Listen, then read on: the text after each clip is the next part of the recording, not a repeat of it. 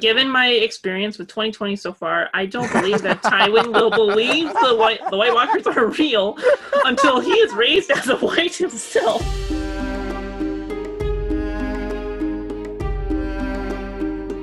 Hey everybody, and welcome to a very exciting episode of Brotherhood Without Manners, your favorite full spoiler reread podcast of George R.R. Martin's A Song of Ice and Fire series, reading A Storm of Swords. As always, I'm your host, Zach, sitting here in this booth with me, my brother Nate. What up? And for the first time ever, joining us on a regular episode, not a special designated episode, is our friend all the way from Planetos Podcast, Micah. Micah! Welcome, Micah. Thank you so much for joining us. Thank you for having me. Hello, everyone. I'm Micah. If you, like they said, I'm one of the co-hosts over on Planetos Podcast. We do a lot on minor characters, houses, and various special things throughout Planetos. I'm also on Twitter mostly and chatting on there about Song of Ice and Fire and mostly minor characters. That's my settled brand on Twitter. We're very excited about that, as that's been one of our highlights for this reread, has been kind of focusing on a lot of characters we didn't pay as much attention to the first few rereads. So having someone that's a little more knowledged on those will be great to add some insight. Micah's downplaying it as well. There's also a great theory that you wrote, that you posted on Reddit, about Sir Hyle Hunt, Jaime Lannister, and Lady Brienne.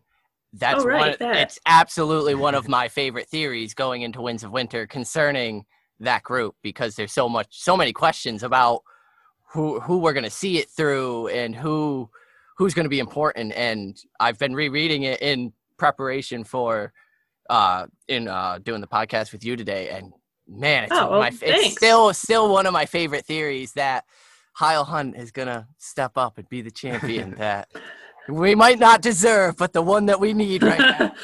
But thanks, dude. Absolutely. That's great. We're just honored to have you here. So today, if you joined us last episode, we were reading Sam 1.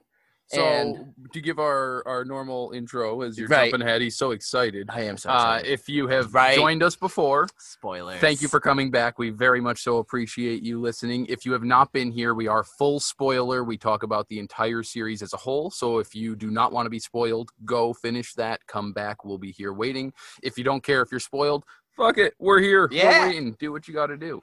So, with that in mind, last episode, we were reading Samwell 1 from Storm of Swords. Micah may not have just read Samwell 1, but I'm sure I read it somewhat recently. Hey, perfect. Banger of a chapter. Banger. Right? That's the funny thing, is I realized how big of a doucher I was the first time I read through, because I hated it. I hated that chapter when I was just reading for content and to finish the book. When I actually reread it, that's possibly one of the best chapters we've gotten in A Song of Ice and Fire, of Sam fleeing the Fist of the First Men. So, and the first killing of a White Walker. We get to finally see one of these things die in front of us, which is just mystical in its own right. Right. So we get a lot of cool stuff there from Sam. His, as Zach mentioned, the fleeing of the Fist of the First Men. We get to see Small Paul accidentally leaving some traces that they were planning a mutiny. He loses his life, and Sam picks himself back up and gets ready to rejoin the group. But this episode, we are not reading Samwell. No. We are reading Tyrion down in King's Landing, way down south. Tyrion 3, right. And last we had left Tyrion, he was setting up a meeting via Varys to meet with Shae, although his original intent was to be sending her away. He was thinking a little bit more with his dick than with his brain, and did not end up doing that, and kicked himself for it. And I was pretty vehement in the last couple chapters about my dislike of Shae in this book specifically, just due to, I think she stopped being a good player of the game and ended up really just showing her naivete. But Shae's a divisive character in the fandom anyway. So this chapter, however, we are picking up with a small council meeting. And what a council meeting it is. This whole chapter is insane in setting up the end of this book, the rest of this book, and further and beyond that with the lords we get. So Tywin is walking in, greeting Lords Tyrell, Redwine, and Rowan. He kisses the High Septon's ring in Cersei's cheek, clasps Pycelle's hand, and then seats himself in, of course, the seat of power at the head of the table, the king's seat. Where's Joff? He's probably off fucking around, shooting rabbits or cats or something, like a jerk like he is, but... Or he got sent to bed early. Right, right, without dinner. Tyrion just thinks here, too many strange faces, too many new players of the game. The game changed while I was in bed rotting, and no one's going to tell me the rules here. And that's what's really cool, is a lot of these characters we've heard a lot about throughout the first 2 books, but this is the first time we're getting to meet them. And in this capacity, it's a really neat way to have them introduced at a small council meeting with Tywin, this High Lord that we know to be as powerful as he is, both on the battlefield and in the, the rooms back here, doing what he's doing right now. We get to meet a whole slew of new players here. I think it's interesting we could see a sort of echo of this bit in the future when Tyrion comes back to Westeros. The small council will be even more different when the Lannister and Tyrell regime gets uprooted by Aegon. Right. Absolutely. more strange faces, more. And actually, I was players. thinking about that as I got towards the end of the notes of this chapter, is how much this reflects Catelyn's previous chapter when Robb is arriving back in Riverrun, where they've got all these predetermined plans. Kevin and Littlefinger, with having Littlefinger heading out to marry Lysair, and similar to how Robb and the Westerlings had it all pre-planned, how they're going to force Catelyn to be forgiven for freeing Jaime, just to not allow her to guilt Robb for marrying and forsaking his vows. And so there's these plots behind the scenes in both of these situations here, these little small councils. And both councils involve the Westerlings, damn it. Darn Westerlings. Tyrion is still super resentful of Renly's ghost, which, bro, he's a ghost. Come on. And the small folk who cheer him, thinking, I don't get credit for my chain. The lords were jovial enough to Tyrion, but Sir Kevin's the only one who actually is kind to him, which I heart Kevin so much.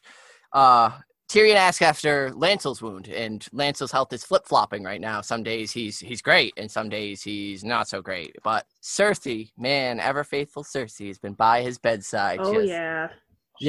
Keeping his spirits up. Yeah. Making sure he's okay. Right. And that's the kind of person definitely see some foreshadowing for a probable event in Winds. Right. Here. Yeah. Even Tyrion wonders, is she there hoping he's gonna live or gonna die? Because now that Dad's here in the city, she definitely doesn't want to be screwing around with that. Yeah, he even considers here, is she capable of doing that? And I'm actually surprised that he would ask that, because of what we've seen already. Why would you think she couldn't do something like that? She sent people out to assassinate baby bastards. So, of course she's going to be willing I think he still believes it at this point, but that was... It could just be due to Kevin being in the area. True. Kevin and Tywin both being there would probably make her a little bit more antsy about... It's a very bold thing to try. It is very bold when they're there. Absolutely. That's a good point with Kevin being in the city. I didn't even think that. However, today she's all charm. She's, shaking the right hands and saying the right jests, and even trying to bring a smile out of Lord Rowan. And he's like, Cersei's she's so good, man. She's so good at being the one you love to hate in the book, who thinks she's a major player, but you've got someone like Littlefinger, and Littlefinger's doing what he's doing in this chapter, where he's setting up him and Sansa, a couple months down the line yet. Joffrey's wedding already signed, sealed, delivered. That I got my alibi, I got the Merlin King ship that I'm gonna get on. I won't be in the city. That's handled, and then Sansa's gonna be mine because I already swept that under the rug. And Cersei's sitting here flirting, and because to Cersei, that's her weapon. I can use my feminine wiles, and she has so much more. When we look at someone like Sansa, you have so much more at your disposal to use, and Cersei's such a one-track horse. It's the same tactic that she wants to use over and over and over, and eventually the High Sparrow and her catches up to her with the Kettle Blacks. But Yeah, so they bring up, she asks if they want to start with the wedding, but Tywin's more interested in the war. Which leads Varys to, he announces that he has some very delicious information for you all. And I just love the way he phrases some of his words. Delicious news. Come on. But Randall Tarley has caught Robert Glover outside of Duskendale, got him pinned against the sea. And it's a big battle happened, and both sides suffered many casualties, but in the end, their side did prevail.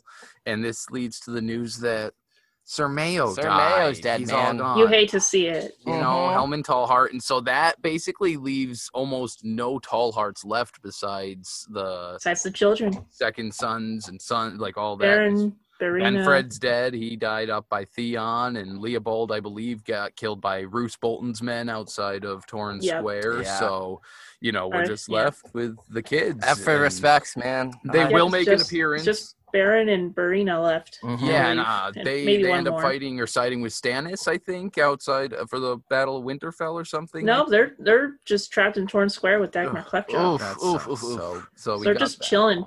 The poor Tallharts, man. Yeah, they get a bad run too. They haven't.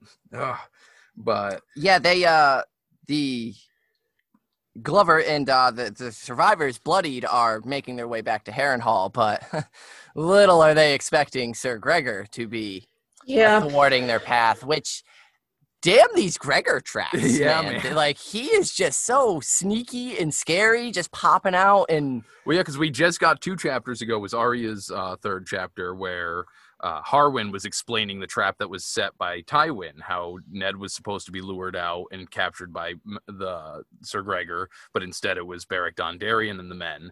And yeah, he's always just these surprise ambushes, and he's just in the trees all the time. Yeah, which, like, how do you not see this guy? Like, it's I just picture this little tiny, like, ficus tree in a planter pot, and the mountain's just like right behind. Like, what's huddled over it? Yeah. It's funny that, like, it's such a big man, yet he's the one initiating these shock and awe tactics of go and just hit him hard and then retreat back into the woods. And it's awesome. He's Tywin's mad dog, but it's his brother that's called the dog. It's great. Littlefinger still points out here that, like, that defeat isn't Rob's. Rob's still undefeated in the field. So, like, what are we celebrating here? Robert Glover? Like, yeah. It really calls into question how on wars like this, the leaders over there being undefeated, but there are also these other battles happening, and those ones can be wins or losses, but they aren't generally counted because the big heroes, they're keys. Right. And what, like, with the name. To Robert Glover and his men, that was a life or death. That was a... Well, and that's what's so crazy, and that's what, you know, highlights the Brotherhood Without Banners, and they're fighting for the small folk. They just said that on top of Tallhart there, Sir Helman, 1,000 of other men also. Yeah, heavy losses. Just, who cares, though? Yeah, swept under the rug. Just 1,000 that are just gone, and nobody's going to hear about them except for this small council now, because who really cares? They were just a bunch of lesser lords and small folk. Oh, yeah, and especially in this chapter, it's the privilege we get. We get the people just sitting here pushing specifically this council of pushing the pieces around, and we don't care. Like, these are the things we need to get done to secure our power. Little small folk be damned. Anyone who goes against it be damned. And the privilege is on key from everyone. Tyrion, of course, seems sympathetic to maybe a first-time reader or someone who, I like Tyrion, but he's not at all here. He's privileged as shit. Mm-hmm. He's still resenting Renly's ghost because he's not getting, again, the attention he thinks he deserves. Move on, dude. The war is still being fought. Like, there's other things at play here, and it's just so fucked, this council meeting. I hate it. And we got the Patriarch of the West and the Patriarch of the Reach, and they're both so utterly ingrained into the system. One a little bit too much. Right. And their lackeys are right there, and they are willing servants. Kevin Lannister will do whatever Tywin says, and Paxter Redwine will brown nose to whoever's in charge. Yeah, Kevin as the little dog that everything Tywin says, Kevin is going to agree with. See, It's that sucks just- because I love Kevin. I do love really like as a Kevin as character. well, but I like Kevin once Tywin is gone and he's giving Cersei the shit she needs to eat because it's Cersei, and he comes back to the city and starts ruling in her stead, and then, as we know, Yeah, it doesn't poor last long, Varys, 'cause- or not poor I'm Varys, not Kevin's but- fan, but No, I see why. I I'm other understand people's why, fans. absolutely. Yeah, no, but absolutely. but in this chapter specifically, he might as well just be stooge number one because he's crowing all the crow that Tywin told him to crow, and even Tyrion mentions it. This is all for show. This is Kevin and Tywin discussed all the important shit that Right. needed to be discussed, and they decided it beforehand. Now they just gotta coerce the lords into agreeing. yep, they got to see how the Tyrells react because now the Tyrells are in standing in King's Landing. Right. And so they know Robb has retreated to River Run with all his plunder, abandoning all the keeps and castles he had taken in the west. And Sir Davin is now reforming his late father's army at Lannisport, where he will, once it's formed, join Sir Forley Prester at the Golden Tooth. And when Robb heads up north, they take River Run. They're going to hit River Run hard and fast. And they're questioning whether or not Robb will actually be going north. And the same argument that came up in Catelyn's chapter, you have to. You can't be a king and Not lost have your a home. kingdom. Yeah. Yeah, that's even Yep. Mason's saying, oh, that's what I would do. I'm definitely the guy that would do that kind of thing as That's well. what I Yeah. would do. I got a lot written on here for what Mace says in this whole segment of them discussing Robb going north and up Mhm. until Tyrion suggests he himself fight. But that's when they discuss the Vale. But we got the Tyrells embody a lot of what Renly had, as in talking the talk, but not necessarily walking Right. the walk. Although, to some extent, Renly probably would have tried to walk the walk a little bit, depending. Yeah, just inherently the Baratheon nature in him. You know, he might not be as powerful in that type of move as Robert would be. He still is capable. He might not have been number one in every tourney, but he performed well in them, and so he definitely would have walked the walk better than someone like Joffrey, for instance, who just Right. does nothing. He would have at least been Yeah. out there with his men and showing, and been at the small council meetings even, and showing his face where it needs to be shown, making decisions that need to Yeah. be made. Maybe not So well. we but- see Mace bragging about using all of his forces to take Moat Caitlin. Like, he would take everyone, and he would just go. He would do that in Robb's place. But would he actually do it? He's ambitious, but he's also very opportunistic, and he tries to put his foot into several different steps to maintain his power. So a show of speeches may do a lot, but with Mace, it's just hard to tell if he would actually do that, given Right. his low record. Even the Queen of Thorns, he's a puff fish. He puffs up, and whether or not he's actually going to act is questionable. He even does it here with the Dornish. Like, oh, they don't have leave to walk through my lands. What are you going to do about that? Yeah, what's he gonna do? You're going to march right now when your daughter, who you're complaining about them coming to her wedding, is getting married. You're gonna just leave to go fight the Dornet? Just he comes off as a caricature here. He's the most animated at the table, where back in Clash that would have been like Pycelle, the one puffing up, Right. and since he's gotten his beard cut off and his manhood shamed a little bit, he's a little more timid. But it's now Mace has taken this role of the animated figure at the table who's Yeah. Yeah. he's the oh, small that's council what I buffoon. would do. Aha. And Oh, for yeah. Joffrey, and it's I got Yeah. so much on Mace coming up here in the next, Oh, I'm next excited. couple segments. and Tyrion also just thinks Robb Stark has won more battles in 1 year than you have in Oh 20. yeah, So, yeah. there's that. And that leads Littlefinger to saying, so speaking of Robb Stark, it's kind of messed up that his man Roose Bolton is housing goats at my castle there at Harrenhal. Just referencing that Vargo Hoat is hanging out there with Roose Bolton. There was an odd line here where Kevin clears his throat and changes the subject. And either of you, Micah or Nate, I didn't catch that. did either of you think that Littlefinger knows of the Frey Bolton alliance at this point? He knows that Harrenhal is under Tywin's control, and he's essentially saying, "You're housing your goat what's in my keep. Like, you're using my keep. He might not know.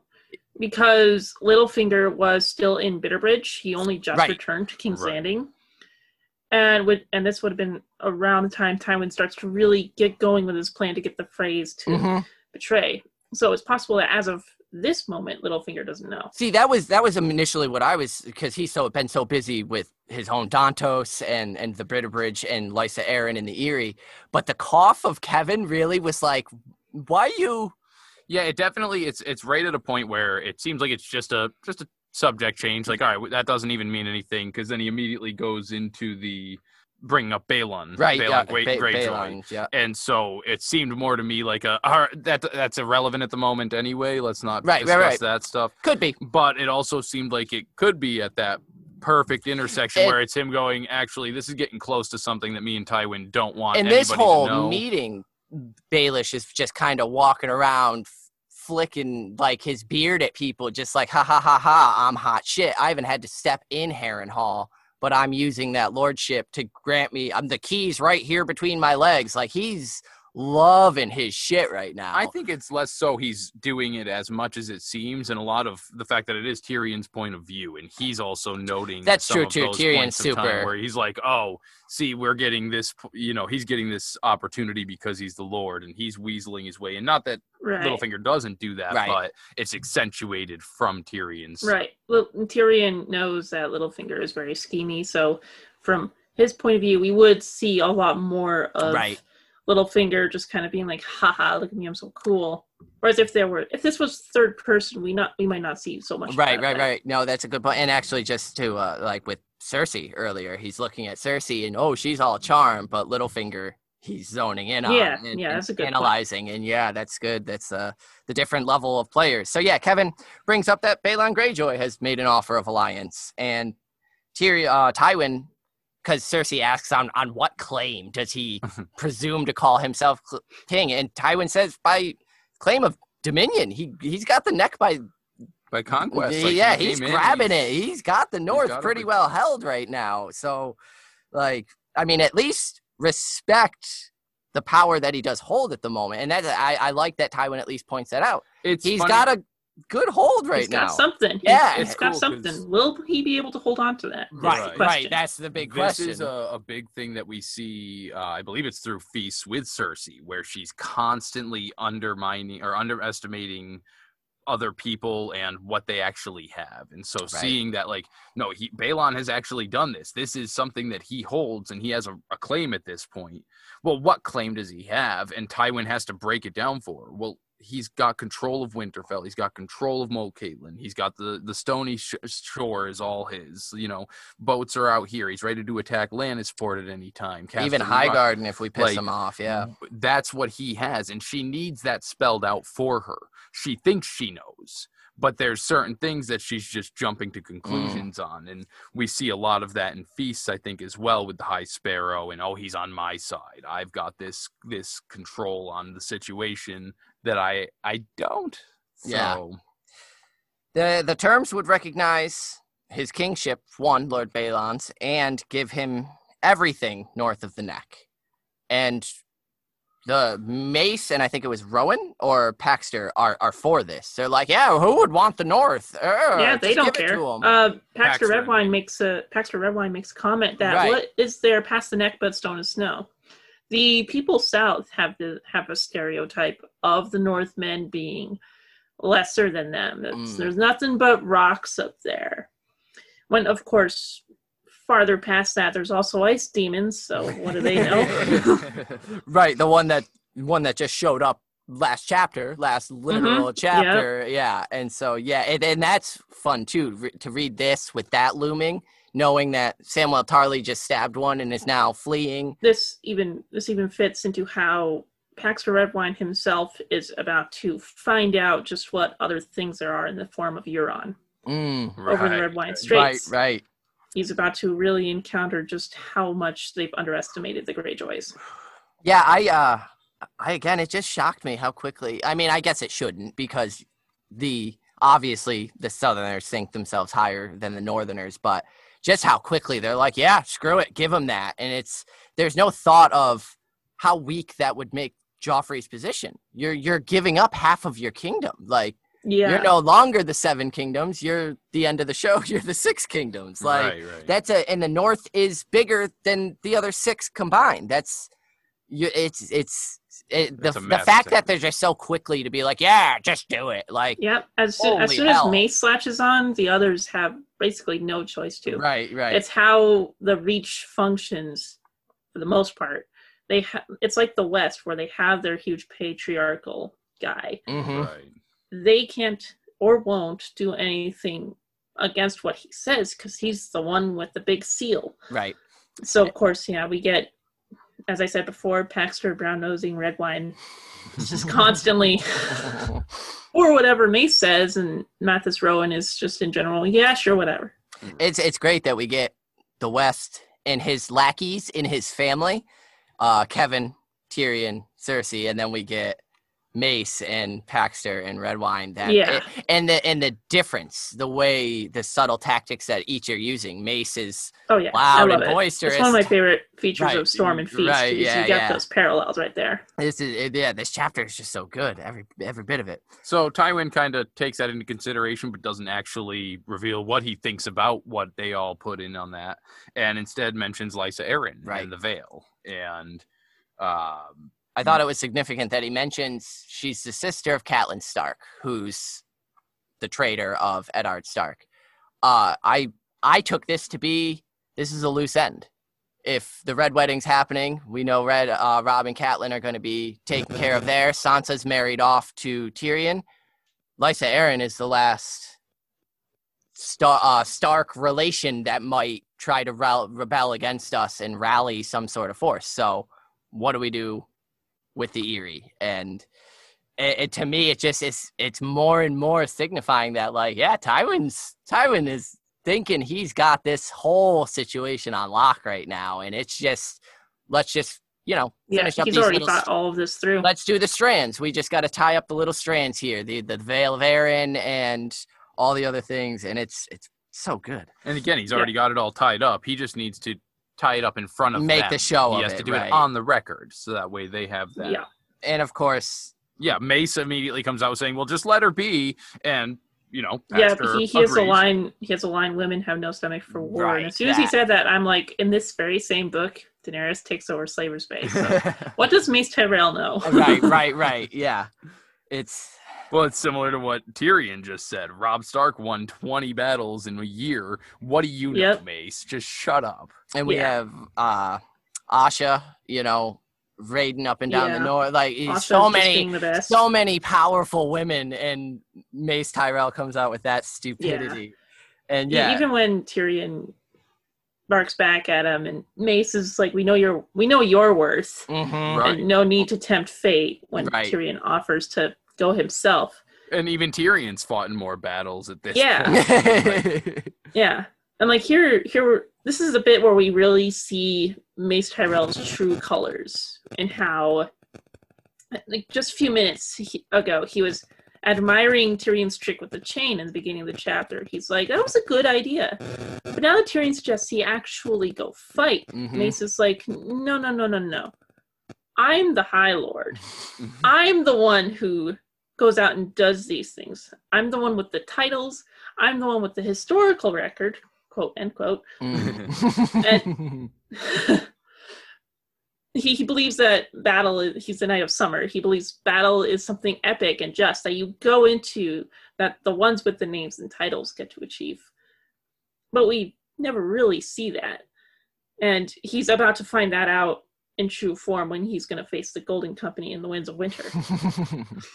It's amazing that he is the son of Olenna Tyrell, because you would think, and that Marjorie is his daughter, because it's still, I guess, jury is out on Marjorie whether or not she's as big of a player as she could potentially be, but Olenna we know absolutely is, and the fact that he immediately just writes women off like that when having obviously Olenna hasn't ridden to war, but she handles herself. She is in the politics. I'll be questioning whatever it was Mace had been doing all of his life if it turns out Willis is smart and book wary just an actual Nate decent said human it being.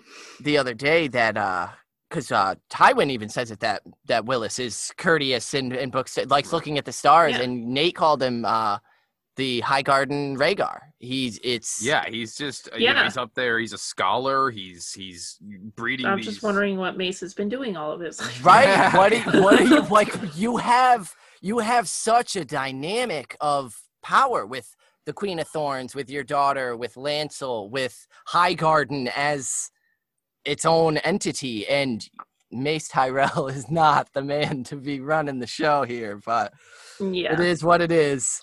And so, yes, well, we hit that Tyrion line that Micah just brought up, Right. with him, being scoffed at by Mace for saying, "Give me some men, I'll go and handle the situation." Because he's thinking more out of revenge here, because he was kept up in the prison Pissed, cell. Of course, irritated. wants to pay off that promise. mhm. Right. But that's where Mace delivers the maybe you should save that for someone more suited. Best not tempt fate. I also noted here that in going up and sorting out Lysa, he thinks that he can think of nothing that he would enjoy more, except perhaps strangling Cersei, which I really like that, because we get mention of the Valonqar prophecy before it's the Valonqar prophecy of him strangling Cersei in the same chapter that Sybil Spicer comes up, and the origins of House Westerling, and potentially Maggie the Frog, and all of the fun things that involve Cersei. Nice juicy setup. And so, the fact that Tyrion's already like, yeah, it'd be great to strangle her and just wrap my hands around her throat. It's just like, before we get the first George. mentions of the daughter of potentially Maggie the Frog. Right. And so it's brilliant stuff. And he Tywin says he has other tasks for Tyrion. You're not going to the Eyrie, right? I believe Baelish holds the key to the Eyrie, and Littlefinger, of course, does. Yeah, right here between my legs. Yeah. Fucking getting all crazy. He'll woo her and wed her and bring them the veil without a drop of blood spilled. And they just ask, will she have you? And Cersei's like, yeah, even the cow Lysa is able to tell the difference between bedding and wedding. And he tells them, that I've had her plenty of times, and starts, bragging all over the place, and there's obviously a lot there that we as rereaders know, between the fact that he initiated everything, that this is all, even they've predetermined this point, which, shows the plays that he's doing against Tywin himself for his own power grabs, Littlefinger here. But he says, I couldn't wed her back then when I was just bedding her. I didn't have the titles. I wasn't allowed yet. But Harrenhal, he was just a lowborn. And he's been granted this castle that he's never even stepped foot inside. And yet here he has his opportunity. So our resident Mace and Paxter Redwine expert, Micah, they share a look when Littlefinger says this. What do you think they share this look over?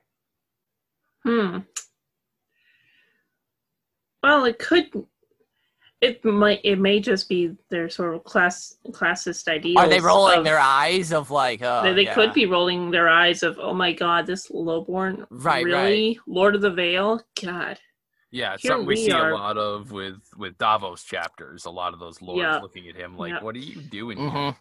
Yeah, I was wondering if it was just that, or if they're, they've got an idea for Harrenhal, or, it's just...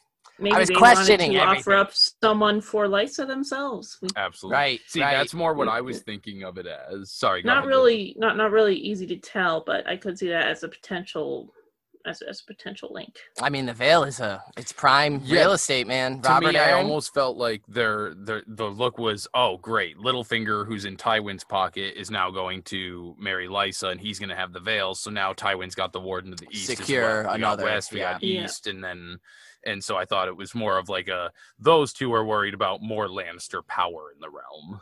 Yep. Well, Littlefinger assures them all that he will see young Robert Arryn grow up to be Joff's most loyal supporter. And obviously, this is when Tyrion notes this is what Baelish wanted all along. He disagrees with his father when he said it was no true reward, because he got exactly what he wanted without ever having to step foot in Harrenhal, truly. And Littlefinger had to do hardly much of anything except for commit murder. Yeah. And he's gonna be lord of several thousands of people. Yeah. Yeah, and one stroke. People he's never met, small folk whose lives he knows nothing about. It's just, yep, here's your lord now.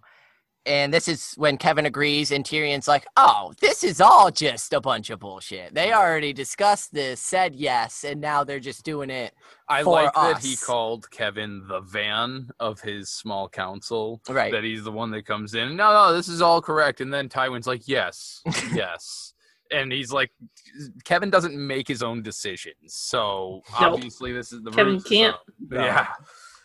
So Tyrion says, well, if no one's going to fight this decision, I have to be the one. So what are we going to do without a master of coin? And I'm shocked he doesn't see this coming. But I think this is all the ignorance, similar to what Cersei was doing, where she thinks she has all the answers. And Tyrion, I think, is better at having the answers than Cersei usually.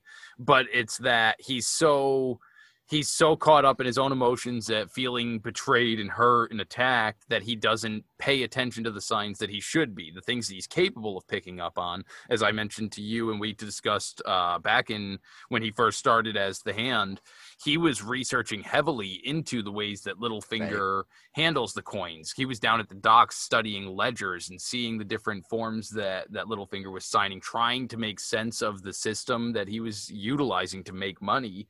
And so, of course, what better person to do that? And it's obvious even to you as a first-time reader that by the language that Tywin was using, you're going to be in that kind of a thing.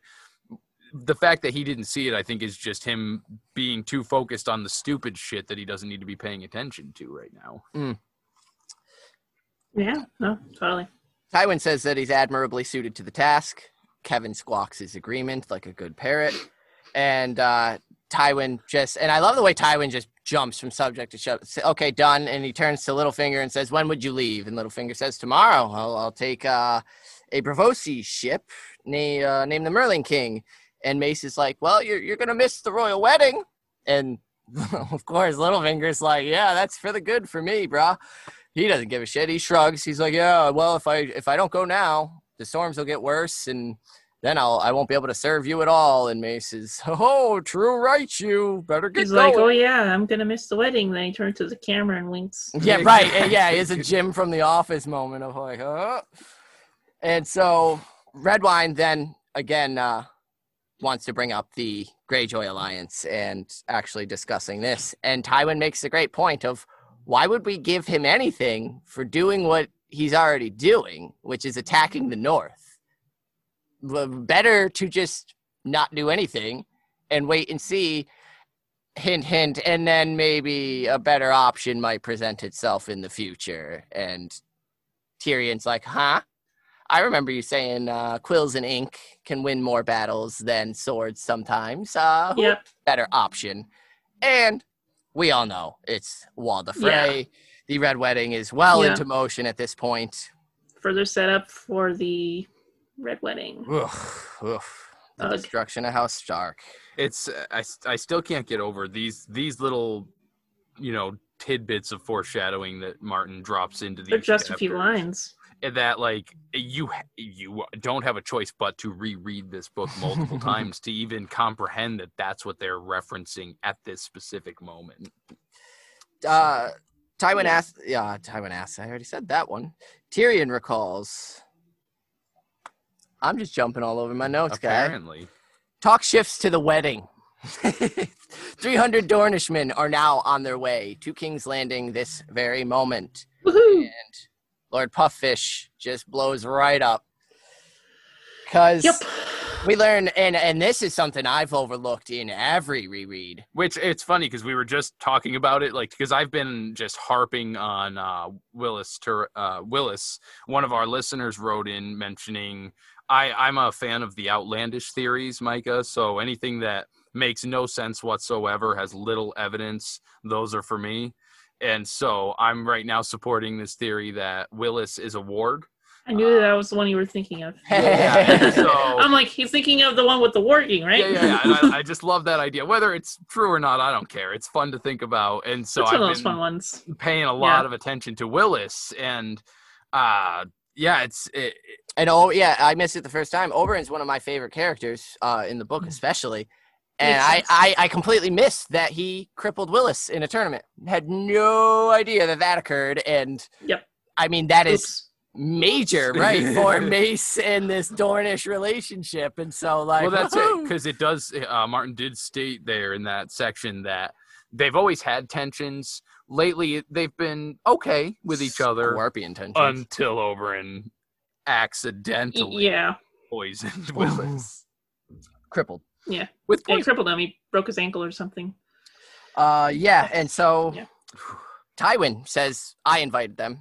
At my son's request. At my son's request to both wedding and council for the justice that Robert denied him for his sister Elia and her children. Dun. The audacity of Tywin, for one, just should be applauded. But Wow. Tyrion immediately is like, is anyone here gonna say anything? Do they have the spine? And of course no one does. Rowan looks like he might want to gag, but that's about it. I got a thing to say for that when, of course, Red Wine doesn't care. Rowan looks fit to gag. This is potential foreshadowing and also some really good humanization for the vassals of the Reach, in that Rowan has a heart and he cares that a kid was murdered brutally and then passed off underneath the rug. And we might see this come to play in the Winds of Winter when Jon Connington and Aegon come to Storm's End and they're like, Targaryen prince, definitely, quote Targaryen. And Mathis Rowan may be like, yeah, screw it. Let's have my boss lined up with the guys who committed atrocities. Right. You got me. Yeah, it certainly stands out. He's the only one who's disgusted at the table by this. I mean, of course, Cersei doesn't give a shit. Kevin doesn't care. He's probably snoring at this point. Poor Pycelle, doesn't even know where he's at. He's the only person in this room who is showing disdain at this. Even Tyrion isn't saying that, like, it makes him sick to hear his father say this. He's more interested on everyone Tyrion else. walked right by Masha Hedel when she was hanging at the crossroads. Right. And see, that's another thing, though, that we've been highlighting this reread is why idolize Tyrion. Tyrion is not a good person. I mean, he's got moments, and everyone, and obviously Martin highlights black and white characters are and he's easily one of the best written characters in the whole thing. Right. Because of how flawed he is and how different the insights how flawed, and in some areas you can sympathize. Exactly. You can especially understand him. Whether he's doing something morally not so good, or it's the saving of a young maiden's virtues and not screwing Sansa over for the rest of her life, you can see why he does it, even if you don't agree with that decision. Usually you don't agree because a lot of them, most of them are a lot of them are pretty bad. Right. I mean, Tyrion's capable of going from monstrous acts. I mean, he's capable of rape. He shows that in these books, to attempting to save Sansa's virtue however he can. A character capable of that kind of a flip-flop is obviously someone very nuanced, very flawed, but many layered. And I think that's why Tyrion is one of the biggest fan favorites, because he's so easy to find something that's like, yep, I see myself in that. Yep, and it's such a huge tragedy when he has his downfall in this book. Yeah, the downfall is brutal. It's so dark. And when you first read it, again, you just read it to finish the book, to get through the book, like, okay. When you reread it, holy hell, Tyrion is in a dark place. Yeah, he is messed up in Dance because of all of this, everything that's happened here. And Tyrion's great, but it's all from a place of privilege with him. And so Mace says that, and it's so bullshit, that he has no problem with Doran Martell as long as he asks leave to cross his land, which, okay, that's going to happen, I'm sure. Just again, it's that discussion from earlier. Like you're going to go down there to your border, meet Doran Martell at the border, be like, Are you here to request permission, sir? Right. Then I grant thee entry to my king. Like, fuck off, space. I'm a bridge troll. Yeah, right, yeah. Where's my toll? Yeah. Have we received the bridge troll's raven yet, saying that Oberyn's asked permission? Like, get that out of here. But So from there, they move on to the fruits of their victories. There are plenty of lands and titles that need to be Oh, yeah. distributed. And Mace scoops up the lion's share of them. Of course he does. Demanding These are it mine. first. Them Nate and I were doing the fight. Mine from fighting. He scoops up the lands and castles of Lord Alistair Florent, who Oh, yeah. first was foolish enough to side with Renly, which we'll just skirt under that we did that too. And then he sided with Stannis as well, which is like bad. So we'll take those. Sir Garland is granted. Oh, did you have? I just had like a little bit of things. Oh, Yeah, please, please. please. Just because of Brightwater. Mhm. Brightwater is. I'm Yeah, take excited to see where House Florent goes from here because Mhm. we have yet to meet the heir of Brightwater Keep, Alicent Florent, who is currently in Old Town whining to his sister for help. But Sam is also in Old Town, so we might get to see Alicent, and he might be somewhat of a not as awful Florent. He might be decent, which is good in Westeros. Yeah, that'd be cool. And then the contestation for Brightwater would be real interesting. Contestant Then for Brightwater and how Which is- that unfolds with Euron. We might get to actually see Mhm, Brightwater mhm. when Sam has to book it. And we did just get that announcement from Martin's Not a Blog that he's spending a lot of time in Been a Old lot of Town. time in there. Old Town. I'm ready for my boy Alicent. Oh It'll be sweet. man, There it is. Old We need Town. those minor characters to it. Yes.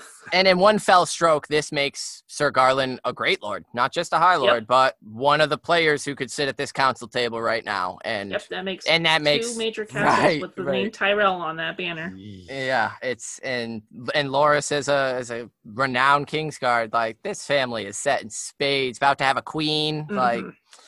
so. From there, the rest were kind of divvied out. Red Wine asks for the 30% tax to just be lifted or the tax Littlefinger for like 30 years. Just lift that. Then let's get some of our wine in here and just do a toast. Like, let's just toast to it, Yeah, dude. so they also did Yeah. set aside some land for Lords Tarly, Lady Oakheart, and Lord Hightower, and then a bunch of others as well, because that, like I said, there was a shitload of land there. So, talk about privilege. These people aren't here. So let's just, we'll hold these empty castles, this land where people live, work, Mhm. have to exist in life, raise their children. We'll just put them in fucking limbo Yeah. while have- waiting for these other the Reach lords. is one of the biggest areas of land in Westeros. So Mace Tyrell is on the far west Mm. portion of it, like Mhm. up next, almost to the coast. And he owns lands all the way over to Bitterbridge, Right. which is like a couple 100 miles away, At least, I would think. at least. And Bitterbridge is not the farthest part. Bitterbridge is in the center. So, Yeah. But yeah, his calling for a toast in the cast because he wants all the wine, once the taxes are levied. And Cersei's pissed. She's like, I don't need toasts right now. We need swords. So how about you fuck off with your wine? yeah, I mean, that's Cersei But that for have you. been her line. That should have been her line in the I show. think that the next point of order is that the High Septon's crown has been found smashed to bits, and that will need to be repaired because we can't make a show of our wedding if the High Septon isn't actually High Septon, because Yep. then people They will don't question care it. about why it was Right. it was destroyed. Right. but No, we don't care that the other guy was literally ripped Although apart. there was this interesting line the High Septon gave around this part somewhere, I don't know, where he's actually makes a good point of good men being weary of war. When Tywin and Mace are doing their plannings, the Mhm. High Septon's like, well, sometimes people get tired of all this, and I thought that was a nice little line there. Right, that was to help it garner favor for Littlefinger going to the Eyrie, because if he can do it without a drop of blood spilled, the land would thank Yeah, us. that's The right, that's gods what will it was. thank us. Yeah, and it just That's a good line. yeah, it was. Yeah, it's super Especially from interesting. him, like, because what was it? Right. The bread riots where his shit got torn down and smashed his That crown? was a different High Septon. That was Well, the yeah, other yeah, one. he's So- That was the replacement. first one. But it's This one's the crown, second one. It's the in story. same crown, It's right? just, So well, that's like, the crown they got a replacing. remake, yeah. Yeah, and so, maybe. I think this might be one of the first times we actually get to see this High Septon doing something. Right, yeah. Because weren't they still deciding Who to on appoint who they and- were going to yeah. appoint during, I think it was Tyrion's last chapter, actually, maybe. Somewhere in there. Something like that. But yeah, it reminded me a lot of the that line that you just pointed out, Mike. It reminded me of the broken man quote that we get Yeah. in Feast from, men fleeing Definitely. war become beast-like. They become animals. And we're starting to see that turn. And first we're seeing it in the High Lords, the great lords, as they call Yeah. themselves. They're animals becoming too. They're just beast, dressed up nicely. and yeah. Mhm. I mean, why is it more honorable to kill 500 men at battle than, 200 men at dinner? And that's monstrous of a way to think when lives don't come into the equation. It's not the cost Right. of human life. It's just, we need to do this to win our war. And it's monstrous, Right. this chapter. But yeah, so Yeah. arrangements are made for a new crown to be forged. Yeah. And then we switch to the Varys report. The Varys report. Tonight at 7 p.m., reporting live. The Varys Uh, report. He comes in and he announces that there's been Kraken sighted pulling shit Yes. off of the coast of, was it the Fingers? The Yeah, off fingers. the fingers. Yep. What? Off the fingers. Now, we also learned that in the same headline there, ta-da, there's been a three-headed dragon born in Karth. Right. Yep. Now, do you think that, even though he says, and I don't mean like long ships and Greyjoys, but a Kraken, do you think that this is skewed similar to that three-headed dragon? No, the three-headed Headline? the three-headed dragon is Varys skewing it intentionally. Let me present Tywin a bullshit story of a three-headed dragon because I don't want him digging around my Targaryenness. Mm-hmm. But the Kraken is that's Westeros. He could get those reports from anywhere. He's gonna he's gonna hear about this dragon in Karth. But if I make it Crazy right now. crazy and fantastical like a fairy tale, He makes he's gonna Tywin write- ignore it for he's now. gonna write it off. Yeah, and so Varys doesn't want Tywin looking east. So yeah, I'll do a Kraken and I'll do a dragon and combine them in the same. And we also get that there's a new war fight. There's fighting in the Stepstones as well. There's a new war between Lys and Myr, I believe. Yeah. And Lys and Tyrosh. Myr. Because, Tyrosh, and they're fighting over oh, it's Myr. Tyrosh? And Oh, I think okay. they're fighting over Myr's loyalty. They believe Myr is going to join Lys, I think. Ah. And Yeah. yeah, And then and yeah, so it's the Turns best out the lies. wildlings are coming too. The best lies you sprinkle with the truth. So yeah, I think Varys was his skirt away from his real plan. Don't look east at this dragon. It's ridiculous and fantastical, and it's three-headed, and it can't possibly be real. So I Yeah. absolutely think it was an intentional lie. And with all this stuff happening, we get a line from Paxter coming up where he says, "Well, why is there anything not stirring?" And Mitch had put down on a note, "Yes, wise words from a man in Euron ravaging distance." No kidding. Yeah, you just keep a close eye on those Krakens there, my friend. Yeah, they're gonna come around the Arm of Dorne here in an Arianne chapter, I believe, somewhere. Yeah. That sounds about right to me. So Tywin then asks Varys if there's been any word of the missing cousin Tyrek. Tyrek's been missing since the Battle of Blackwater, and he had everybody out looking for the body, vowing to find it.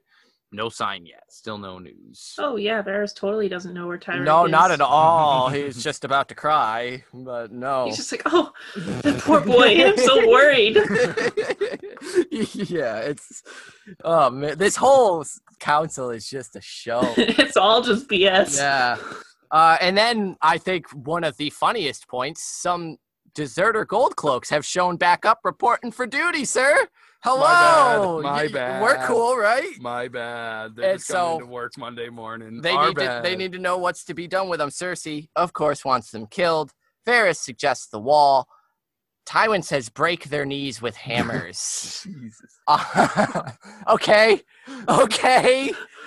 Death, I feel, yeah, right.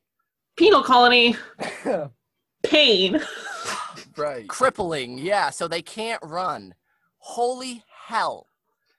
And then even, So I thought this was interesting on how similar this was just to Ned in general, and them being the ones who betrayed Ned for Littlefinger, with how he was going to go to the wall, and then all of a sudden, no, fuck that, kill him instead.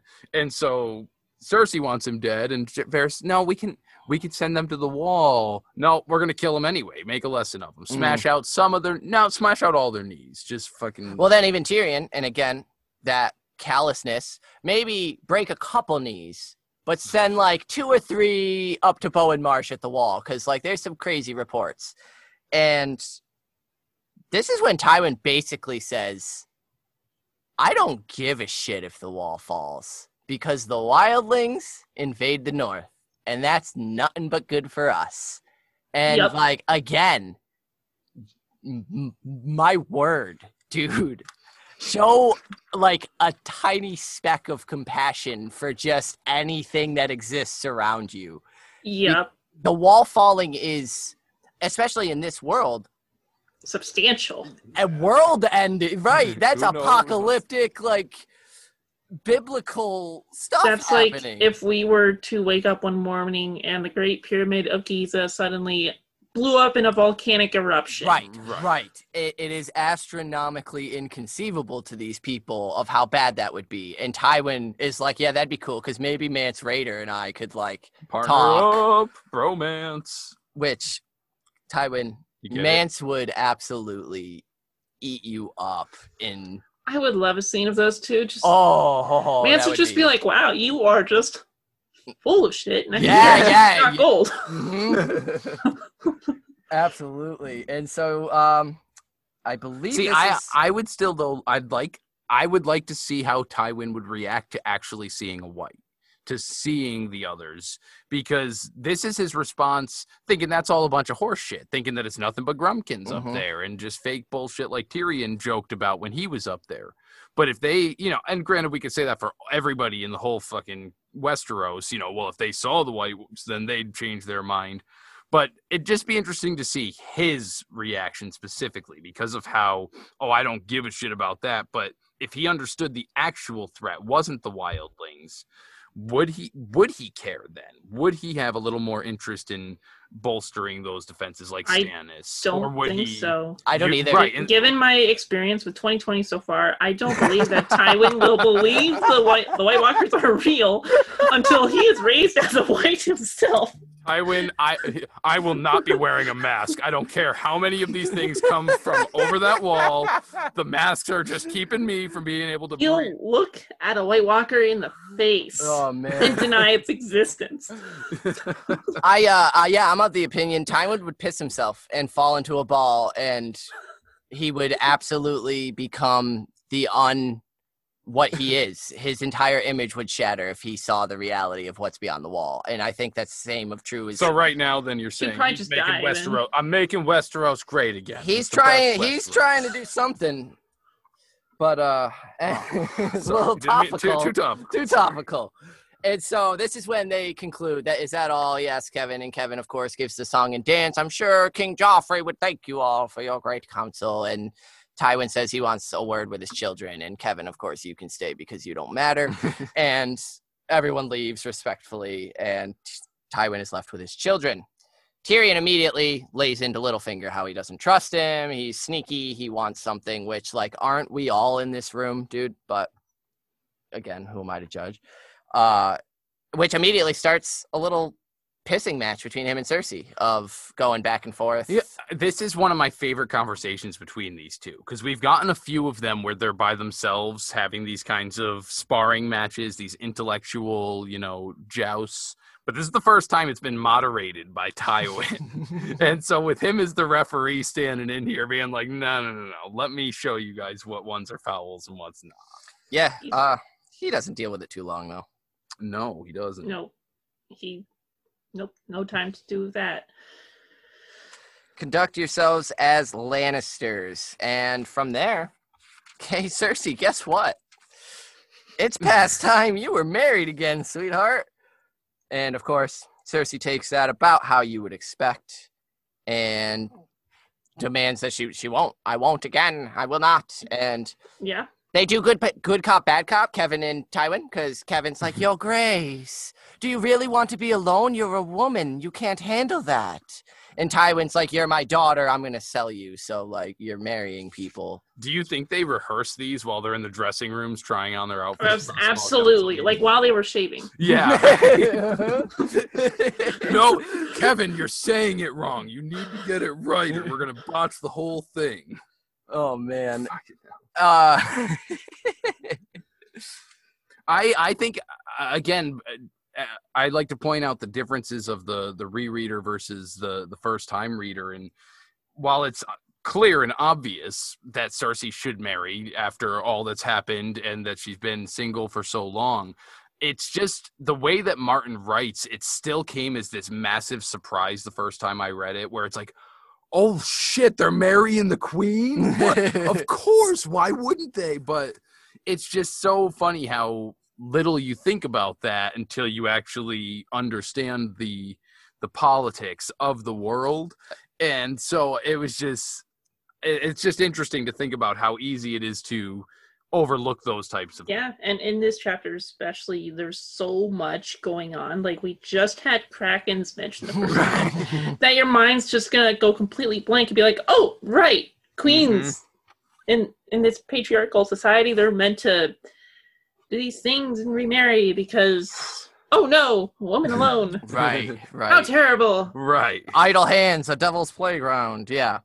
And Tywin hooks her by saying, if you wish to have any choice in your next husband, you'll stay. And that, of course, she resigns herself to that. And he mentions Balon Greyjoy, which, wowzers. Just he's still married. Whew. He's still married. Yeah. Right. Yeah, no, he even says, like, his wife is elderly and failing. Like, okay. So he'll be available soon. He'll be available real soon. And he goes on saying, Oberyn Martell could suit, but the Tyrells would be pissed about that. The Tyrells would be pissed. All right, well, I get that in no world would it ever actually work. Can we just talk about a power couple if Oberyn and Cersei actually did hook up? That'd be... I'm eternally just picturing Lena Headey and Pedro Pascal as those two. Oh, and right. I just loved their scenes. The greatest thing ever. Would have been... Especially at Joffrey's wedding. They both hate each other, and it would be awesome. Mm-hmm. And Tywin goes on. He's considered the Red Wine Twins. Theon Greyjoy, Quentin Martell. Red Wine Twins. Oh, my boy. This is just a list of A-stars here. And a number of others. But... So if she gets bored with... I want to know about the rest of that list. I would like to know some of the others as well, because who are the people Tywin doesn't think need to be named when he's naming those names? I could have her go to Balon. Or Theon. Or Theon. However, he mentions the heir of Highgarden, Willis. Willis. Which is a good deal. Like, I don't get why she's so bummed about that. Because It's Tyrion... Tyrell, and there are dangers. And Tyrion leans forward and points out that would be the cripple. Which is like, geez. Like, you yourself... think about yourself, how people view you as a cripple, and how that messes with your head. And like, you don't even know the guy, and you're just like, yeah, that's a cripple one you're stuck with. Ha! Just laughing at her. Like, Tyrion is, he goes from being a great guy to just an absolutely gross guy. You're sometimes. an asshole, Tyrion. But Gotta love good old Westeros. yeah, with the that would be the cripple. Tywin chills Tyrion with a look and just freezes him there and says Willis is heir to Highgarden, said to be very courtly and pleasant and nice, kind-hearted. He raises animals. He looks at the stars. Like, he wouldn't be a Robert. I think we forgot to mention that the whole reason that this was brought up technically was that Tywin was mentioning Littlefinger brought news that Sir Dantos had contacted him because Sansa had made him aware of the plans to have her marry Willis. Holy hell, you're right. And so that's what led into him saying, we need to talk about you being married. Here's the options, but we're going to do Willis so that way Sansa can't. Yep. take it you out can from resign and have a choice, but I'm going to choose anyway. I've also Right. already chosen yesterday when Kevin was shaving my head. Right. And yeah, Tyrion notes that it's a perfect match because while Willis has a penchant for breeding animals, Cersei also has a penchant for breeding, and he pities Willis and doesn't know whether to laugh. How awful of a father do you have to be to really just objectify your daughter in the worst way imaginable? Just and so despicable. Give her there's nothing she says here is taken into consideration. Right. Like, as you said, him and Kevin already decided this during their shaving moment. Like, this is signed, sealed, delivered. So, like, sucks to suck, but here you go. Here's what's happening to you, not for you, not with you. Yeah, this is what's happening to you. It's just like when she married Robert the last time. She had no choice in the matter. Right, and exactly. hated it the whole time. Willis may be better than Robert, probably. I'm 100% going to say that Willis is better of a person than Robert Baratheon turned out to be. From the sounds of it, Willis is better than like most of his entire family and most of the High Lords of Westeros. Yeah, exactly. So that leads finally to Tywin giving her the option of, this would be my choice, but if you have anybody else, and she says, "That is so very kind of you, father. It is such a difficult choice you give me. Who would I sooner take to bed, the old squid or the crippled boy? I shall need a few days to consider. Do I have your leave to go?" Ugh. And Tyrion is like, "Yo, you're the queen. Why are you asking him for permission? What are you thinking?" But he keeps it to himself. But yeah, similar in Rhea. Oh, sorry, go ahead. Oh no, you first. Similar to how Oberyn and Cersei would make a power team. If these two could ever actually fucking work together, they would be capable of doing unbelievable things. Because he's the one that spots these flaws in Tywin's, but she's the one that has the power to enact it. She's not a dwarf. Mm-hmm. She can be seen as somebody that's respected to an extent because she is still a woman in this world. So, yeah, and like the deal is with like Tywin, he is so utterly feared that no one is willing to or has the spine to do anything against him because, like, someone kidnapped his son. Might as well burn an entire fertile river system. Yeah. Yeah, he completely decimated an ecosystem there in the Riverlands. Yeah. Just because you're not going to one-up me. That's my son. It's the son I hate. I can't stand the little shit. And, if you accidentally kill him, great, I'll wage war. But, I'll be done with him. It was against his pride. And they can't do anything against that because of how he reacts to it. And no one's willing to go against him. Therefore, his followers will do whatever he wants, which enables him. And it's all built on the Castameres and the Tarbecks, which happened years and years and years ago. He's living based off this myth, not myth because it happened, but this happened years ago. Like, Tywin has, and he's done some sketchy things since, but the most like active sketchy thing he's been involved in is the death of Elya's children. And like, that's not enough to strike the fear that Castamere did, but he's still coasting on that wave of mess with me and you're going to hear the Reigns of Castamere playing. And as far as everyone knows, that's turned out to be true with how he's treated the Riverlands. Right. And so he tells Cersei, "Go. We shall talk again after you have composed yourself. Remember your duty." And after you've composed yourself, get your shit together. You got to get married to someone you haven't ever met. This is just a chapter of remember how terrible people Cersei and Tyrion are. Here's their dad. Yeah, right. He's a million times worse. This is where they get it. Well, similarly, we've also, through this reread, been pointing out, victims of circumstance to an extent.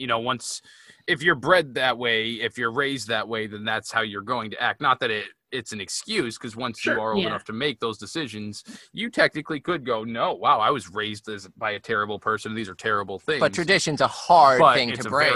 Tradition's a hard thing to break, and when you're raised by Jon Snow people is the epitome of tradition is hard to break with the wildlings. You know, there's that inherent xenophobia. Daenerys too, over in Slave of Faith. Of course. You can't bring a forcible change. You gotta break it down from within, or write a series that involves killing off almost all of the High Lords, just so as all the children can inherit and change it themselves. Right. Micah for president 2024. That's right. So, Cersei leaves, and now it's Tyrion's turn. And Oof. he says, just without any pretext, Nate's dying over here, that his whoring is a weakness, but perhaps some of the blame is on me because, you know, you're a little man, so I forgot that you have the needs and wants of a regular man. So it's past time you were wed. And Tyrion, of course, recalls Tysha. I was wed. Have you forgotten that? Which, of course, Tywin's forgotten that. I don't think Tywin has actually forgotten that, but that's probably not the main thing. But it wounded his pride. He can't forget it. And he already knows. He tells him, you plan to marry me to Sansa Stark, right? I get you. You know that won't that piss off the Tyrells as they plan on marrying her? And he's like, I don't know anything about those plans. How am I supposed to, how can they be offended? Plans? I don't know anything about that. My. Right. Huh. It's the song and dance of the court here, where like they can't announce it until after the king and queen are married because that's just respectful. But if we don't know of any plans, we can marry Sansa before then. Wink, wink. So it's just this song and dance of Littlefinger told them because Dantos told Littlefinger. And now let's make sure that they don't get the key to the north and steal Sansa Stark right out from under us. So here we go. And of course, Tyrion brings up she's just a child, even though she's flowered. She's just a child, and I will not, break her maidenhead and get her with child. And Tywin says, whether or not you choose to mistreat her is up to you. I don't really give a damn. You just need to consummate the marriage, and then if you want to wait a couple years, get her pregnant then. But it's happening. Like this isn't a conversation. It's just like Cersei. You're doing it. Yep. So then Tywin's there for the power and the political standing. Right. Yeah. And so then they give the big reveal to the rereader that the Red Wedding's planned. And whoever marries Sansa has claim to Winterfell. And that wouldn't be so unless there wasn't a king in the north, Robb Stark. And so I'm pretty sure that this is him stating like, yeah, we're set to be done with that little shithead. So you need to marry her so that you can have your castle and your lands. Tywin vehemently says that, or Tyrion even says that, if Robb Stark has any kids, Sansa's heir to nothing. And Tywin's, nope, that ain't gonna happen. Trust me on that. I got you covered there. Sansa Stark will be the key to the north, which, right. Yep. And he looks to the camera and winks. Right, another red flag. That could also be foreshadowing for Endgame, where Sansa will probably end up with Winterfell at the end of the story in some fashion. Mm-hmm. I believe it in my heart to be true that she is going to take it back without being married. She's going to do it Sansa Stark of Winterfell, not any marriage contract, any bullshittery like that. She's going to do it herself because she's Sansa and she's awesome. Yeah. But this is where Tywin's like, you asked to be rewarded for all the stuff. You asked for Casterly Rock. Ha, ha, ha, ha. This is way better than you could ever hope for. So maybe just suck it up and accept Winterfell as your prize, which, again, it's not just Winterfell. It is a person. There is Sansa Stark attached to this, but it's like when you're asking your manager for a raise because you've done so well, and instead of that, they move you to another department where you have the opportunity to get a raise, but it's not going to happen then, and the chances of it actually happening are slim, and they're like, this is the best we could do. Right. We'll talk at your 6-month review. Mm-hmm. Yeah. This chapter, man. There's so much that happens. It's so hard to just much. keep track of because it's all conversation. There's a lot. That may or may not be why I picked this one. I get it. No, we're glad you picked this one just to get as much out of it. I've been so excited for this one. They mentioned Lawless, that Tywin had once almost suggested Yeah, Tyrion and be married to just, man, Lawless. Tyrion, you can't disrespect Lawless. Come on. Right? Dude. Like, I've vehemently been on Shay's shit Yeah. for how much she gives Lawless about the rape. And she's just like, oh, we should go to the wedding. You're not going to be raped at the wedding. And it's like, Shay, this poor girl was ripped from her saddle, and it was multiple times. It wasn't just once. And Shay's callousness towards it is inhuman, let alone like this here where Tyrion's like, yeah, no, I'd sooner cut my dick off than be with Lawless. And it's like, Jesus, like no one can just be like, you know It's like, what? come on. Leave Lawless alone. Maybe Like, Bronn will turn out to be decent to her. Right, maybe. Mhm. Maybe. Maybe. Dear God. Leave her alone, Bronn. Yeah, right. So Tyrion then mentions, how come it has to be Sansa? Why can't I have Balon's daughter there instead? And Tywin's like, yeah, that doesn't work out so much. It would She's be too good for him anyway. right. Like fucking yeah, you don't deserve. Yeah, no, that. she would kick his ass. Are you kidding me? But he says, because when you return to Winterfell, you need to have a Northerner's child with you, not someone from the Iron Islands, because they'd never accept you.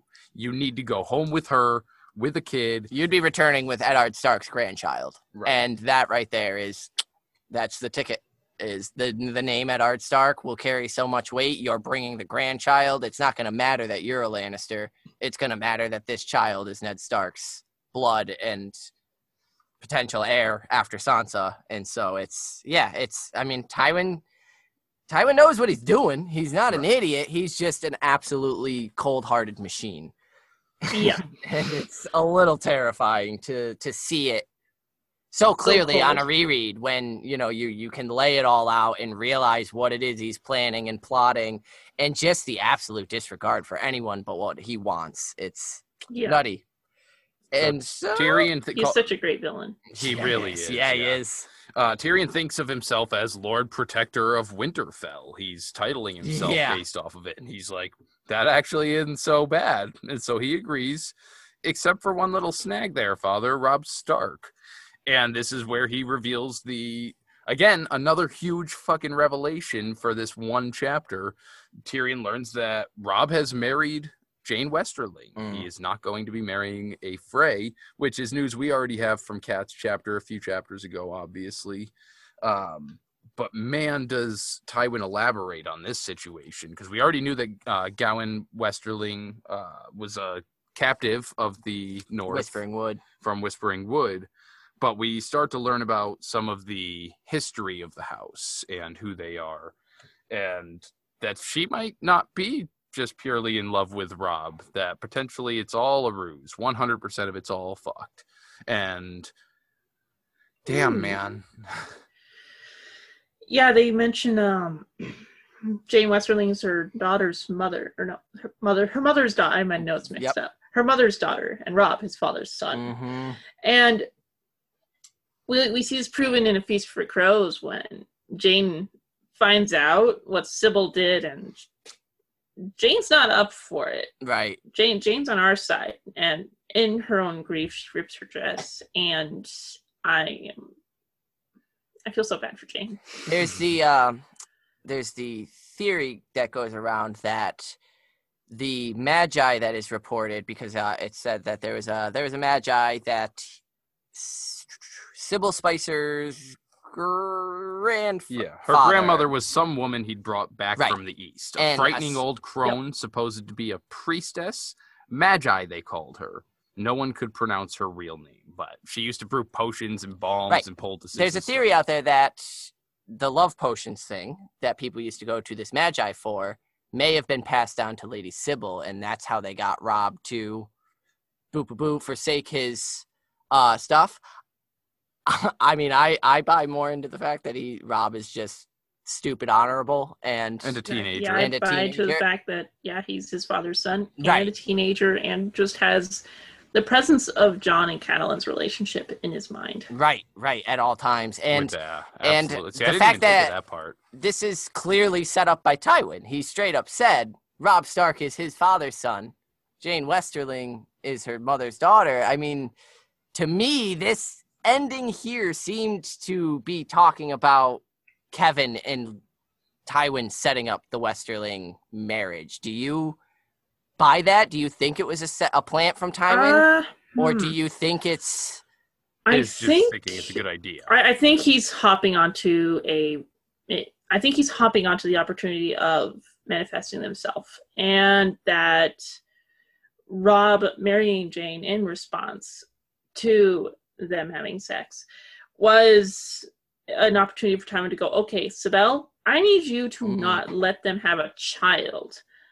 I have this plan in works to have Walder Frey betray Robb for this act. And in order for it to work fully, I need Jane to be barren. Which is, what kind of person is Lady Sybil, man? She's just Tywin given female form. Right. Apparently, yeah, exactly. Doesn't care about their children, just where they are in a political stance. Well, I mean, technically, we could even compare her to Hoster Tully at that point with... Yeah. Right. That's a great comparison. Especially, and I almost want to say even Cersei and Catelyn themselves, these mothers that are willing to go to any length. I'm sure if because what we were thinking is that the Westerlings are working with Tywin at this point, except Jane. Jane fell, just like Robb did. Yeah. They both fell. But Sybil is worried about the well-being of her family, the keeping her house alive as well, and knowing the history of the houses in Castamere and Tywin. And Tyrion makes note that it's like, hey, the crag is like right next door to Castamere. Yeah, right. There's totally an angle to see from this that Sybil is concerned about the well-being of her house. Yeah, and so I don't necessarily think or know whether or not she's evil or a bad person. I wouldn't. I would say that her act of doing that to her daughter is in itself an evil act, but definitely preservation. It is understandable that she's one of Tywin's bannermen, and her husband is currently being kept in Raventree Hall by the Blackwoods. Yeah, and we just he doesn't have options against that. Because of losing children. We her father's dying while announcing this stuff. We're seeing the regret that he has. So we know that it's a deplorable act. She won't feel good about it, I'm sure, one day. But her kid survives the Red Wedding. And that's more than could be said if she was with a child. They would have had to follow the show's steps, and have her killed right there. Now it is what it is. Sybil Spicer walked into the void. There's so many characters of tread. Tyrion notes that Tywin is not nearly as angry as he would expect, and this is when we get the raids of Castamere and Tarbeck and the very heavy foreshadowing of if you hear the rains of Castamere, it's already too late. And so... Tyrion at the end says, you'd think the Westerlings, pointing out that the crag is not so far from Castamere and Tarbeck Hall, you'd think the Westerlings might have ridden past and seen the lesson there. And Tywin says, mayhaps they have. They are well aware of Castamere, I promise you. And it's just Tywin's the control he thinks he has is a little sickening here. And the last paragraph that concludes this chapter is, every once in a very long while, Lord Tywin Lannister would actually threaten to smile. He never did, but the threat alone was terrible to behold. Yeah. Sorry. I was going to say, we've had so few interactions with Tywin before this book. We have his introduction and then the last two Tyrion chapters. And then we have him sort of like making a small appearance in Arya's chapters in Harrenhal, followed by the finale of Clash of Kings, where he shows up on his horse, and he's just like, look at what I did. So in Storm of Swords, we get him as full-on 100% the villain he is. I'm here for it. I'm here for the villains. Yeah. I mean, at the end of the table, in the king's seat, even though he's not the king, I mean, it's... just exuding this confidence and power, with the queen sitting there next to him, the High Septon, like he's surrounded by the most powerful people in the realm. And everyone's eating up everything that he says. Yeah. Just no one has a chance to fight him. Yeah. Until you catch him in the toilet.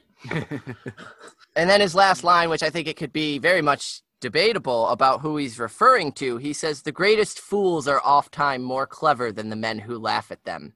And then he says, "You will marry Sansa Stark, Tyrion, and soon." So this is Patchface he's talking about, right? Duh. Okay. Patch face, Dantos hollered, Moon Yeah, Boy, all for all we know. Right. Alrighty, so Yeah, hell of a Tyrion. Oh yeah, I got one more note that I put Oh on. please, absolutely. It's sort of a fine. last thing for Mace Tyrell, since I gave him so much spotlight. Oh please do. In terms of how he is in, this is our first introduction of Mace Tyrell. Is this chapter? This is where he shows up, and we get a bunch of Mace Tyrell. And it's interesting to contrast it with the introduction to Olenna Redwyne in Sansa's chapter, where we get an entire chapter given to Olenna's introduction and her examination of Joffrey's character. We get an establishment that Olenna is a player of the game. She's moving some gears around. And when we get introduced to Mace, he's introduced in a board of other players as a piece of the puzzle, not necessarily someone who is as much of a mental mastermind as Olenna would be. I just thought that was a very interesting detail there and how they're both introduced. Yeah, it paints him more as a piece, not a mover of pieces. He is someone on the board. He's not someone moving the he pieces. He gets to move some board. of the pieces, but right. He's a king, but he's not the one playing the chess. Olenna's the queen piece. Right. Dart all over the place. Dart all over. Right. Yeah, that's really cool. Actually, they're you can tell a lot from the mother's introduction to the son's introduction, and it's Olenna doesn't need this to puff up, because everything she says is just it's barbed and it hits right to what she's trying to get to. And it's her own opinion. It's not her just agreeing to what she thinks they want to hear. Yeah, it's her own opinion, her own judgments. And you even have what Tywin just said about fools and whatnot. She uses her own fool to her advantage. Right. To keep anyone else from knowing about what she says. Right. How does Mace Tyrell have a mother like that and end up like this? I don't know. I have no idea. All right. So I think we'll convene our small council, get some inductees, then get a wrap up on this Tyrion 3. So cool. So we'll see all of our listeners nowhere, because we're a podcast with no video, but we'll catch you on the small council. Right.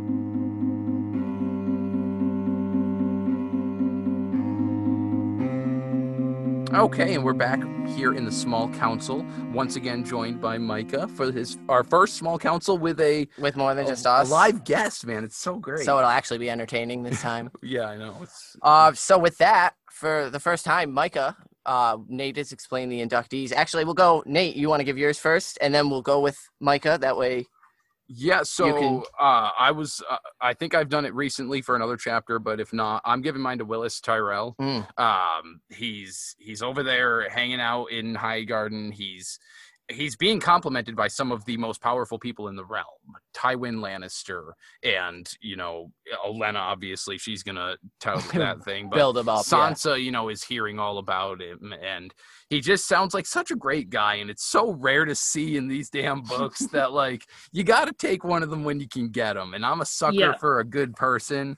And, I mean, he loves animals. And who doesn't want to have animals? He probably has a dog. At least one dog. Sansa's picturing them with puppies on their lap. Puppies in the lap. He's probably got a bunch of puppies, yeah. I love it. So I'm giving mine to Willis, welcoming him into the Brotherhood this week. Zach, do you want to go next and let Mike? Oh, no, we'll go ahead and let Micah, so that way all right. We get a good one. I've chosen one of the minorest of minor characters. He only has one visual appearance in the book so far, and that is going to go to Gawain Westerling. Yes. Nice. But no one expected this. I love it.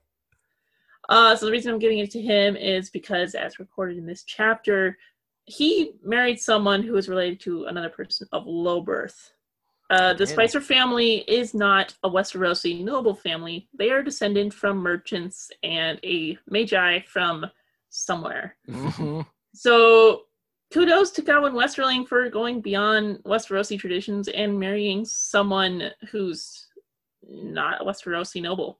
Yeah. Even though it might not have been his decision, it's not all that clear, but it's progressive. Kudos. Yeah, right. Man, awesome. There you go. Good job. Yeah, that's Give a clap awesome. to Gawain Westerling. Yeah, man, that was good. Fuck I like that. Great, absolutely. Inductee. That's perfect. All right.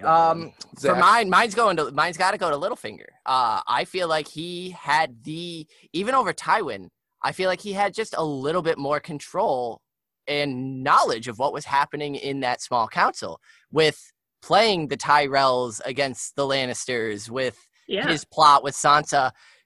Littlefinger's the one who, and he is a little bit kind of being like, yeah, I've got the key between my legs, but he's not puffing up like Mace. He's not being aggressive toward people like Tywin. He's just kind of being like, yeah, I'm a bit of a scumbag with coin, but like, that's what I do. That's what you let me do. So let me do. You are. Right. Let me do what I do, and we'll win this war. And yeah, he's got so much foresight. Like, because Tywin is on display here pretty apparently. Littlefinger's is so subtly layered into the chapter that you really have to know what Littlefinger is planning. And so his just extends a little bit beyond Tywin's plans. And I think that, to me, made him shine just a little brighter in this small council of and I think this is our last time with him in the small council, I believe. Right, yeah, and because he's dipping out the next day to go up to the Eyrie. Right. So yeah, it's good stuff. And we did receive one from the interwebs. Yes. So now we will read in, we got one of our listeners from France, our favorite French fry, Julian, as we call him. He wrote in and said, hey there, wonderful chapter, The Heart of Politics by Tywin Lannister. To be honest, apart from a couple of facts cut out or changed, the TV show had it all pretty well figured out for this spot. I realized how well cast some actors at that point were and how well those actors did their jobs. Inductee-wise, I want to bring some music to the Brotherhood. We got plenty of people we love to share meat and mead with. We got a few we hate for fun. We have some wolves, swords, and items. We now need some background music. And what better music than the Rains of Castamere? A song I love, a song I sing. And who are you? The proud lord said, that I must bow so low. Only a cat of a different coat. That's all the truth I know. Valaranus of Castamaris. Thank you, Julian. We love it when you write in. I actually do love the song. It's a great song. It's a catchy tune. I also sing it randomly. Right. Good. Yeah. Good. Yeah, that's one I'll bust out. Yeah, so as a nerd, it's fun to do. For writing in all the way from France. Micah, again, thank you so much for joining us. If you would like to send us your inductees, we will give our socials just real like fast. Two or three of ours, So our get email, the important ones from Micah. Our email is the common one, withoutmannersbrotherhood@gmail.com. I'm on Twitter @mannerswithout. Zach is on Twitter sometimes @carstark92. And we ignore the Instagram, but you can follow us there @mannerswithout as well. But ignore those this episode anyway, and go follow Micah everywhere you can. He's going to give you all of his locations to find him right now. Yeah. I'm on Twitter as well @Micah_Clark. You can find me there chatting about Song of Ice and Fire, minor characters, usually random stuff. Sometimes talk about my own life. Other times I got a book I'm working on, and I also read a lot of other books that I demand other people read. Rightfully so. I'm also co-host on the Planetos podcast, and you can find us over on YouTube under Planetos Podcast, Podbean, SoundCloud, iTunes. And I also have a theory on my Twitter profile too, if you want to check it out, as Zach was mentioning. Yeah, it's great. It's, I mean, if you're fiending for Winds of Winter content and theories, it's one of the best, I think, that's out there concerning Lady Stoneheart and what's going on in the Riverlands. As far as realistic, because every theory that I read, especially about Stoneheart, just ends up getting out there a little, just too much of like, it doesn't seem, but everything about Hyle Hunt and Jaime and all of it, it just makes a lot of sense. You're a smart cookie over there, Micah. Thank you. Thank you again for coming on and immediately making our show 1,000 times better than it's ever been before. I'm glad you guys had me. I was totally willing. This chapter is among my favorites. Awesome. Yeah. So there's a lot of stuff here, a lot of good juice. Yeah, we've talked with a few other people, including Micah's co-hosts that we intend to have in the future. Now that we've got the first one on here, we can make some of those little announcements. We definitely hope you will come back, join us for another chapter, either hopefully in Storms, if not for Feasts and Definitely. I definitely think we should do this again at some point. There's a lot of chapters coming up where I'll just be raising my hand. Absolutely. But I have opinions. You have a blanket invite to the Brotherhood from this point on, because, of course, you are also an honorary inductee to the Brotherhood. Correct. So thank you. Whenever you wish to join us on this podcast, you are always, always welcome. And I think that about does it. I think that's going to be it. And so, as always, we will go. Well, what are we reading next? I suppose. What we should are we give that reading shit- next? We're so excited. Catlin Catlin. 4 or is it Catlin 3? This Catlin is gonna 3. be Catlin 3. You know, you'd think we'd keep track of this Yeah, stuff you since know, we're hosts here. and we do whatnot, podcasts pretty but, regularly. I'm pretty but- sure it's Catlin 3. I think you're though. right, One, yeah. That two, would be three. Rickard Karstark, wouldn't it? Exactly would. Yes, it is. So, yeah, join us next time. Get your inductees for Catlin 3, and we'll catch you on the next one. Valor to Harris. Peace. Have a good night.